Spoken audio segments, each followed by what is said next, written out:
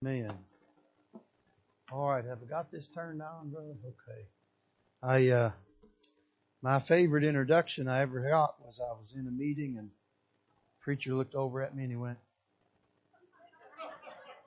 like that. And that's my favorite one because it's easy to live up to. Amen. Folks say so many things sometime when you're getting up. I wonder who they're talking about. But it is good to be here. And I know you're disappointed that the family's not here, but you're not as disappointed as I am. So I've had to.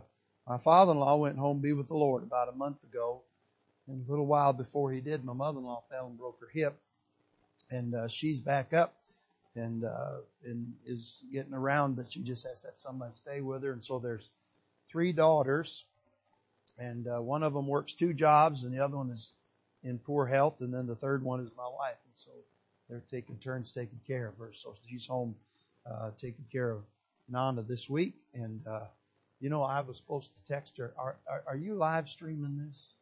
Okay, I didn't think maybe you were, so. Okay, well. She wanted me to text. They were going to watch because Grandma, can't get out and get to church this morning. So, but anyway, and I'll just tell you this. I had the dreaded disease a while back in November, and I still have a cough I haven't quite gotten rid of. So if I cough a little bit, just take that into account. All right. We're going to be in Genesis 22. And I do want to say to you, after all those things, what a blessing it is to be here. And I love your pastor and his family. And even if he talks bad about me, I love him anyway. And but thank you for allowing me to be here this week. Genesis chapter 22, and I guess maybe, I don't know, sometime I say a familiar passage, maybe a famous passage, a passage been preached on and studied, and it's a wonderful passage like all of them are. I remember Dr. Larry Brown from Augusta, Georgia got up one time and he said, turn in your Bible. And then he said, just turn anywhere, it's all good. And it is all good. But I'm interested in one verse, and we'll look at a few verses around it. So let me read just a little bit in Genesis 22. Verse 1, the Bible said, it came to pass after these things that God did tempt Abraham and said unto him, Abraham, and he said, behold, here I am. And here's our text verse.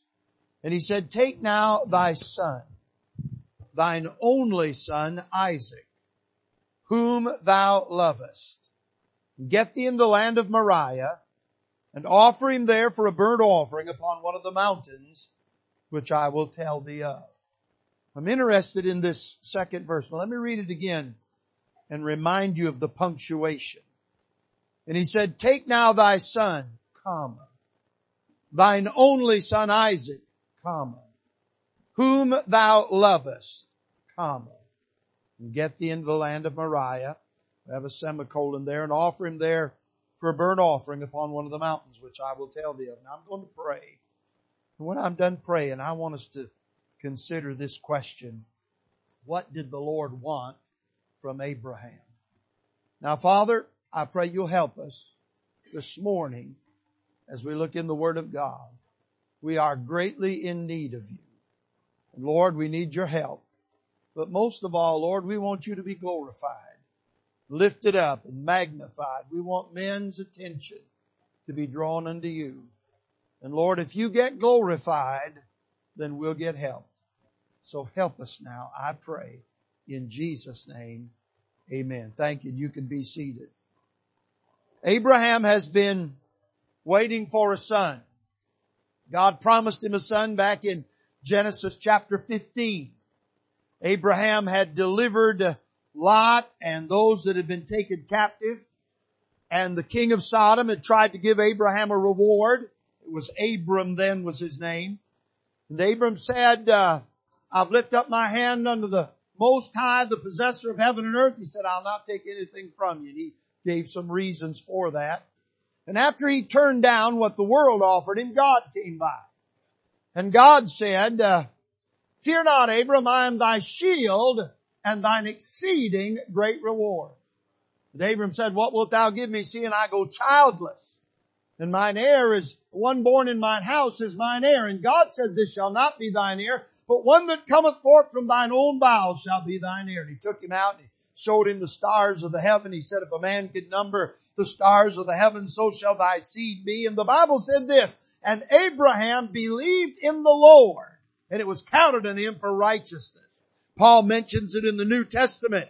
He said in Romans chapter 4, what shall we say then that Abraham our father has pertained to the flesh hath found? For if Abraham were justified by works, he hath whereof the glory, but not before God. But what saith the Scripture? Abraham believed God, and it was counted unto him for righteousness. What did Abraham believe? He believed what God said about a promised son, and when he believed that, God counted him righteous. That's the same way I get righteous and the same way you get righteous. We believe what God said about a promised son, the Lord Jesus. So Abraham's been waiting for this son. He waits about 25 years. God gives him a boy by the name of Isaac. I don't know how old Isaac is in this passage. I think he is somewhere in his 30s. But God comes to Abram, and this is Abram's son, and God says, I want you to take him up to the mountain and offer him as a burnt offering. I was in a meeting back in January, and there was a preacher up, and he was preaching from this passage. And as he preached from this passage, I was reminded of the way that God asked for Isaac. It's interesting to me that God will call him or say three things about him in this passage. God could have just said, I want your son. I want your boy. But he didn't say it that way. He said, take now thy son. Then he said, thine only son Isaac.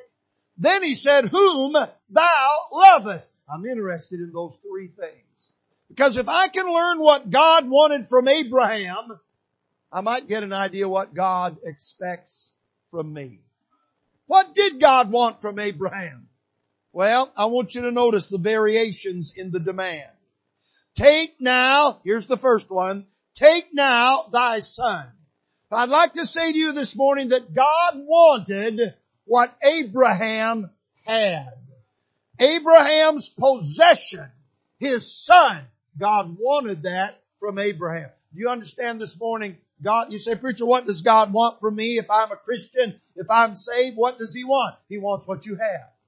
He wants everything you have. He wants your possessions. You say, preacher, why would I give God my possessions? Well, I'll tell you about it in a moment, but I could just say this. Paul said, what know ye not? Your body is the temple of the Holy Ghost, which is in you, which you have of God. You're not your own. You're bought with a price. Wherefore glorify God in your body and in your spirit, which are God. So if God bought me, then everything I have belongs to Him. Job said this. He said, the Lord gave and the Lord taketh away. Blessed be the name of the Lord. James said it this way. He said, every good gift and every perfect gift cometh down from a Father of lights, with whom is no variableness, neither shadow of turning. The Old Testament writer said it this way. It is God, in Deuteronomy, it is God that giveth thee the power to get wealth. So the truth is, everything I have came from Him anyway. So it's His. I'm just a steward of it. He wants what we have. Not only does He want what we have, I'll say this to you. I was thinking about a young lady. I was preaching up in Michigan, I don't know, several years ago, and I don't remember what I was preaching about, but somewhere in the message, I made this statement. I didn't intend to make it. I didn't have it in my notes. I hadn't thought about it beforehand, but somewhere in the message, I said this. I said, some people have things in their home that are covered with dust that they never do anything with, and God could use them. I didn't know why I said it. I just said it. So after the service, this lady come up, she's crying. She said to me, preacher, do you know what I have in my house covered with dust that I never use? I said, no, what do you have? She said, I have a hammer dulcimer, if you know what that is. A hammer dulcimer. Well, she said, could you use it? I didn't have any use for it. I don't know how to play hammer dulcimer. I reckon I could probably learn, but I didn't want to carry the thing around. But what she didn't know was a few weeks or months, I don't remember which, before she said that, a missionary had said to me, Brother McBride, I'm going to Japan, and I would like to have a hammer dulcimer because I can make music that sounds similar to the music that they're familiar with over there. And if I had a hammer dulcimer, I could play it on the street and gather folks around. And I'd never had a hammer dulcimer, I don't know that he'd ever even seen one up close. I'd seen pictures. So she gave me that dulcimer. She said, "Can you use it?" I said, "No, but I know somebody who can." And so I took it and I gave it to that missionary. And then he Skyped with me. For you that Skype on the internet, he Skyped with me and he showed him. He's out there on the streets in Japan playing that hammer dulcimer and gathering people around. And then when he gets them gathered around, he preaches the gospel to them. You know what I thought? I thought that lady will never go to Japan. She'll never be involved as far as physically in that ministry. But her fingerprints are on every one of them souls that get saved over there. God wants what you have. God not only wants what you have, but notice the second thing he said. He said, "Take now thy son, thine only son, Isaac." Now this is an interesting phrase because Isaac was not Abraham's only son. He had another son named Ishmael. Ishmael is styled in our Bible as the child after the flesh. He's a picture of the works of the flesh. He was a product of Abraham's union with his handmaid Hagar, his wife's handmaid. It came because Sarah was unwilling to wait on God. I'll just remind you of this. It was not Abraham's idea. It was Sarah's idea. And the Bible said he hearkened unto the voice of his wife. The Bible tells me in Romans chapter 4 that Abraham was fully persuaded. He said he considered not his own body now dead, neither the deadness of Sarah's womb, but he was fully persuaded that God was able to do what he had promised. But he hearkened to the voice of his wife. He went into the maid, and this son Ishmael was born. The Bible said he was a wild man, his hand against every man. He was a man that could not be tamed. And Paul tells us in the book of Galatians that he is the child after the flesh, but God gave him a son. That son is Isaac. Now, why did God put it this way? Why did he emphasize thine only son and then name him Isaac? Here's why. Because all the dreams and all the hopes that Abraham had were centered in this boy Isaac. All of Abraham's future and the future of his descendants were centered in this boy. So God was saying to Abraham, I not only want what you have, I want what you hope for. You know what God wants? He wants not only your possessions, He wants your plans. He wants your dreams. He wants your ambitions. You say, well, this is what I'd like to do. Why don't you take that and let God sanctify it? You know, when I was a boy, now this is going to be hard for you to believe, but when I was a boy, I had long hair. I know it's difficult to believe. I had long hair down to my shoulders. I had big old bushy red hair. I looked like a red-headed Bigfoot. And I had an electric guitar. When I was 8 years old, my mom and dad bought me an acoustic guitar. It was an Airline. They got it out of the Montgomery Ward's catalog. So I got it when I was 8. The first thing I did was start turning them tuners. I didn't know what I was doing, and I broke 4 out of the 6 strings off it within the first week that I had it. My dad was so upset that he wouldn't even buy me any new ones. So it was 2 years before I got new strings on that guitar. So when I was 10, I started playing that guitar. Now I tried to play it when I was 8, but all I could do was play those 2 strings. So I had to wait till I was 10 to get the rest of it. And so by the way, I'm 64 and I still have that guitar. But after I had that Airline guitar, I got me an old Noble electric guitar. Then I bought me a Gibson Les Paul Jr. and I started playing rock and roll music. And I'd get down in the basement and I'd crank the stereo up. Some of you won't know who I'm talking about, but fellas like ZZ Top and some of them fellas like that. I'm trying to think of some of the other ones, Ted Nugent, fellas like that.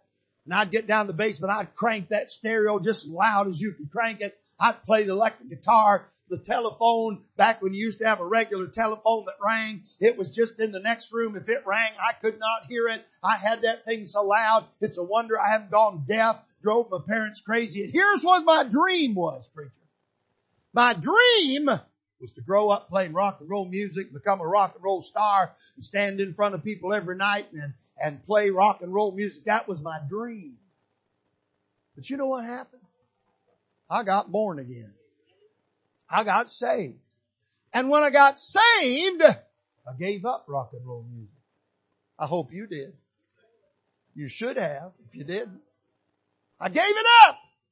Started playing gospel music. Now I won't do it this week because my family's not with me. But you know what I do just about every night of my life? I get up in front of people and play gospel music. You know what God did? He sanctified my dream. He changed it. So now I get to do what I dreamed about doing without any hangovers, without any heartaches, without going down to a bunch of hell holes. Are you listening now? God sanctified. You know what you ought to do today? You ought to take all your dreams and all your ambitions and all your hopes and just give them to the Lord. Just say, Lord, I want you to have my dream. I don't have any more dreams of my own, Lord. I want them to be your dreams. Sanctify them. God will fulfill your dreams with all the heartache that goes along, without all the heartache that goes along. So he wanted what Abraham had. He wanted what Abraham hoped for. But notice the third thing he said. Take now thy son, comma, thine only son Isaac, comma, whom thou lovest. He wanted what Abraham had. He wanted what Abraham hoped for. And thirdly, he wanted what had Abraham's heart. Abraham's passion. Abraham loves this boy. How do you know? God just said so. Whom thou lovest. God said to Abraham, I want what is dearest to your heart. Can I ask you a question this morning? What is it you love? What is it you're passionate about? What has your heart? It might be a good thing or it might be a wicked and an ungodly thing that has a hold of your heart. You know what God wants you to do with it? He wants you to give it to Him. He wants you to bring it to an old-fashioned altar and lay it down and say, Lord, here's where my heart is wrapped up. Here's what my heart is bound up in. Here's what has a hold of my heart and a grip on my heart. And I want to give it to you. You know, I don't know.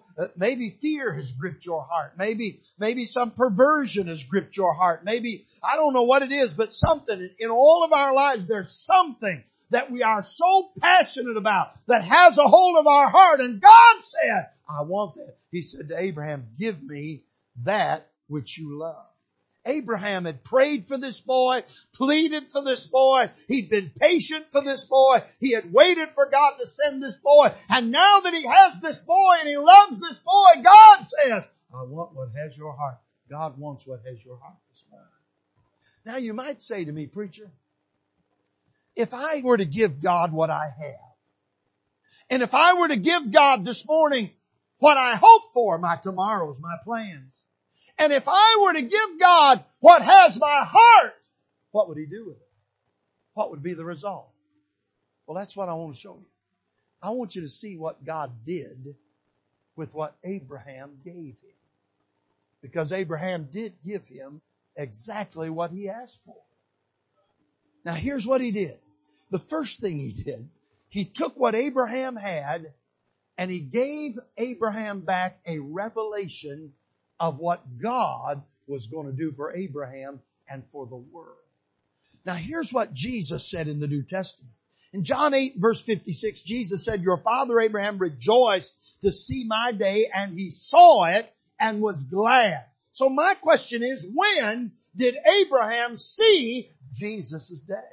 Then the Bible said this in Galatians. In Galatians, Paul said the scripture, foreseeing that God would justify the heathen by faith, preached before the gospel unto Abraham. So my question is, when was the gospel preached to Abraham? When did he get a view of the gospel? Well, if we would read on in chapter number 22, the Bible said in verse number 14, would you look at it? And Abraham called the name of that place Jehovah Jireh, as it is said to this day, in the mount of the Lord it shall be seen. What did Abraham see? Well, Abraham took that boy. God said, take now thy son, his possession. He took that boy, took him up on the hill, laid him down on the altar. He's got the wood. He's got the knife raised in his hand. But what he didn't know is, while he is coming up this side of the mountain with Isaac in tow, there was a ram coming up the other side of the mountain. God had nudged that old ram and said, get up the mountain there, ram. And so they meet up here. And Abraham's got the knife raised to take Isaac's life. And the angel of the Lord stops him. And he turns and looks, and there's a ram. I wish I had time to preach on this, but he's caught by his horns in the thicket. If he'd have been caught by anything else, he'd have been unfit for a sacrifice. But God even had that straightened out and taken care of. And so he took the ram and offered him in the stead of Isaac. You know what it's a picture of? It's a picture of the substitutionary death of the Lord Jesus Christ. You and I were sentenced to die because of our wickedness and our ungodliness. But the Lamb of God came.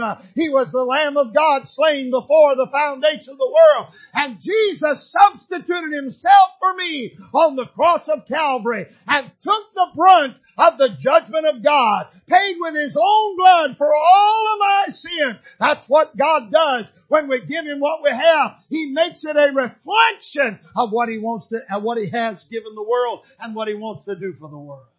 He makes it a reflection of what he wants to do. If you'll take today, I'm thinking about, you said, preacher, do you have a Bible illustration? I think I do. If you go over to the books of Corinthians and you read what Paul is talking about, and he's talking to the Macedonian believers, and he tells them, he's talking to them about how they gave out of their necessity to the poor believers that were in Jerusalem. He talks, they didn't give out of their abundance. They gave out of their necessity. He tells them that God, you remember these verses, for the Lord loveth a cheerful giver. You remember he said, he that soweth bountifully shall reap also bountifully. He that soweth sparingly shall reap also sparingly. But when he gets down to the end, he's been spending that whole chapter, I think it's chapter 9, maybe chapter 8. He spent that whole chapter talking about the giving of the Macedonians, how they gave their possession. And he gets down the end. You know what he does? I see him lay down his pen and lean back in his chair, and he says this, and thanks be unto God for his unspeakable gift. All that giving reminded him of the gift that God gave. And when you and I give, somebody will be reminded of the gift that God gave. Let's give God what he asked for. When you give him what he asked for, what you have, he will make what you give him a reflection. And it doesn't have to be anything big. It just needs to be given to God what you have. I was reading J. Allen Blair, and he's talking about crossing the ocean, the great ocean, the Atlantic Ocean, crossing it on an ocean liner, heading somewhere. And he said, I got up one day and went out on the deck to pray. And he said, as I went along the side of the ship, I looked out over into that vast ocean. And he said, the sun was shining. He said, I could see the reflection of the sun in that vast ocean. He said, when I finished my trip and came back to my home in West Virginia, he said, I got up one morning, went out walking to pray, and I crossed past the little mountain spring. And he said, I looked in that little mountain spring, and there was that same great sun reflected in that little mountain spring. He said, the next morning I got up a little earlier and the dew was still dripping off of the trees and on the grass. And he said, I looked and there off a leaf was a little dewdrop. And he said, lo and behold, in that little dewdrop, I saw that same great sun that I'd seen in the ocean. It doesn't have to be big, friend. I tell you, hallelujah, God can make whatever we give and make our lives, if we'll give our lives a reflection of what he did on Calvary. I'd like to get involved in that, wouldn't you? So there is. He'll make it a reflection, a revelation, if you will, a reflection. Then here's the second thing. What did God do when Abraham gave to God his only son, what he hoped for, what did he do? Well, here's what he did. Look what the scripture said. Verse 15. And the angel of the Lord called unto Abram out of heaven the second time and said, by myself have I sworn, saith the Lord, for because thou hast done this thing and hast not withheld thy son, thine only son. Now watch this, that in blessing I will bless thee, and in multiplying I will multiply thy seed as the stars of the heaven, and as the sand which is upon the seashore. And thy seed shall possess the gate of his enemies, and in thy seed shall all the nations of the earth be blessed, because thou hast obeyed my voice. Now think about what God just said. God said to Abraham, take now thy son. Then he said, thine only son Isaac, one boy. Yeah, so Abraham gave God the thing that he hoped for, the thing in where all of his tomorrows was laid. And he gave that boy to God. And you know what God did?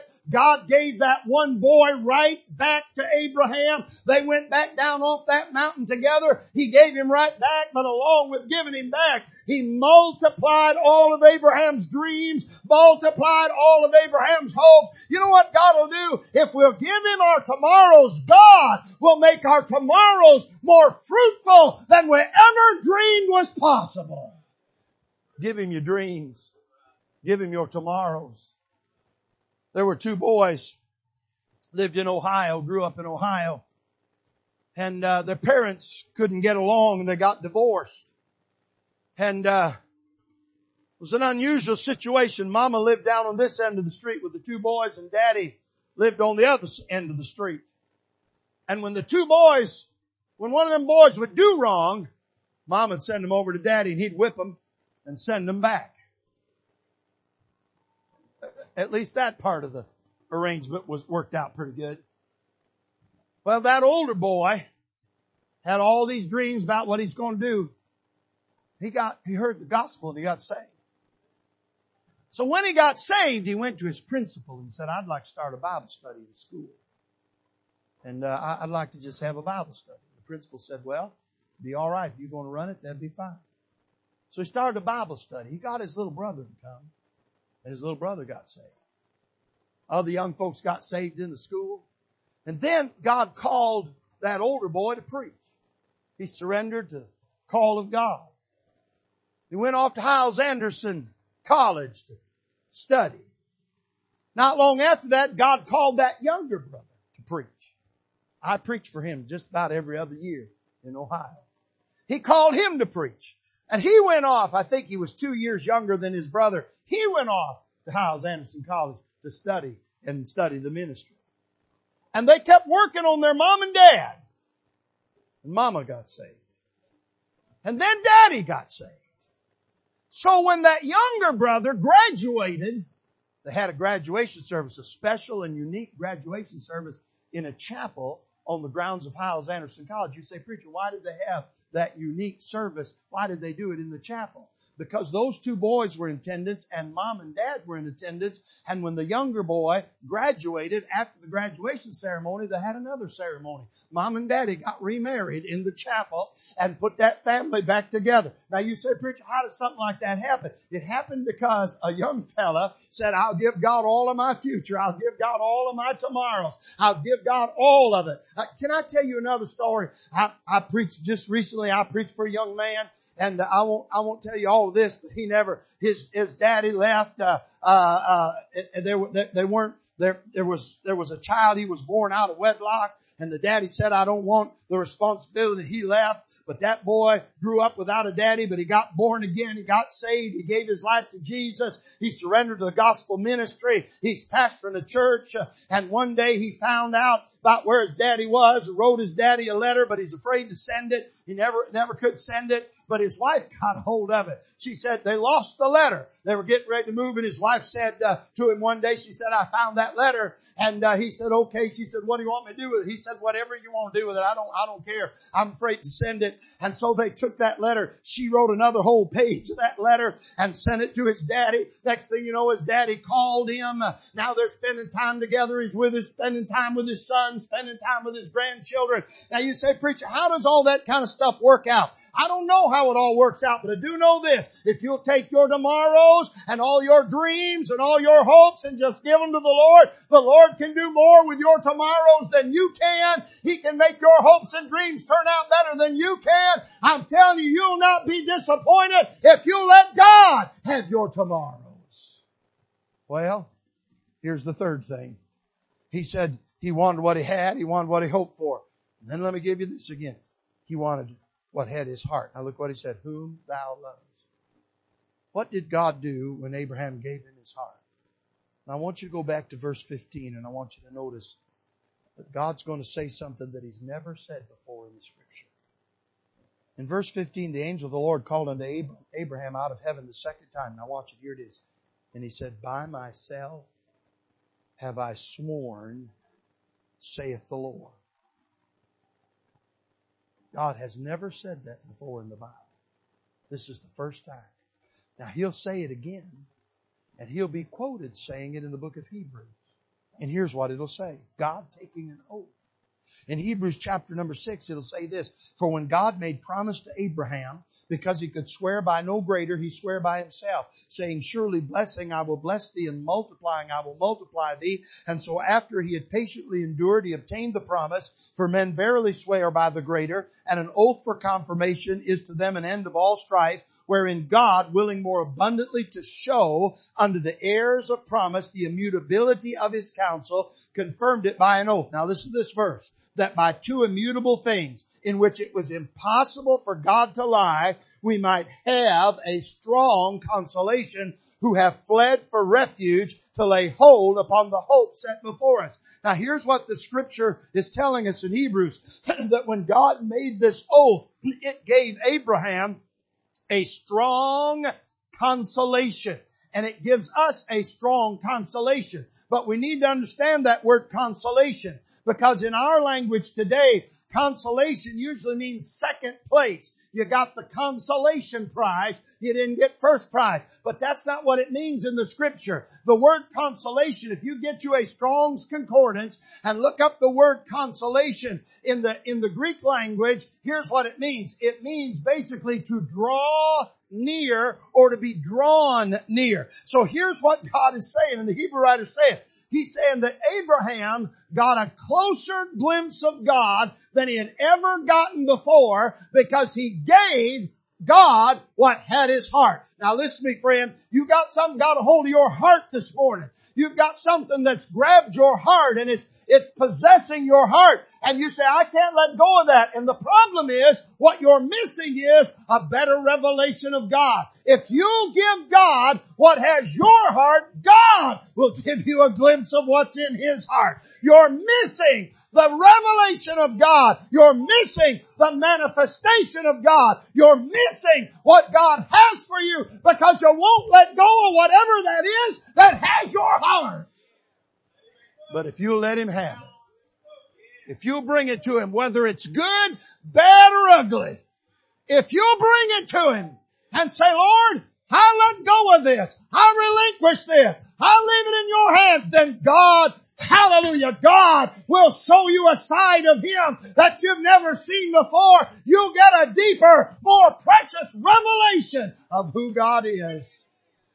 If you'll get that thing out of the way.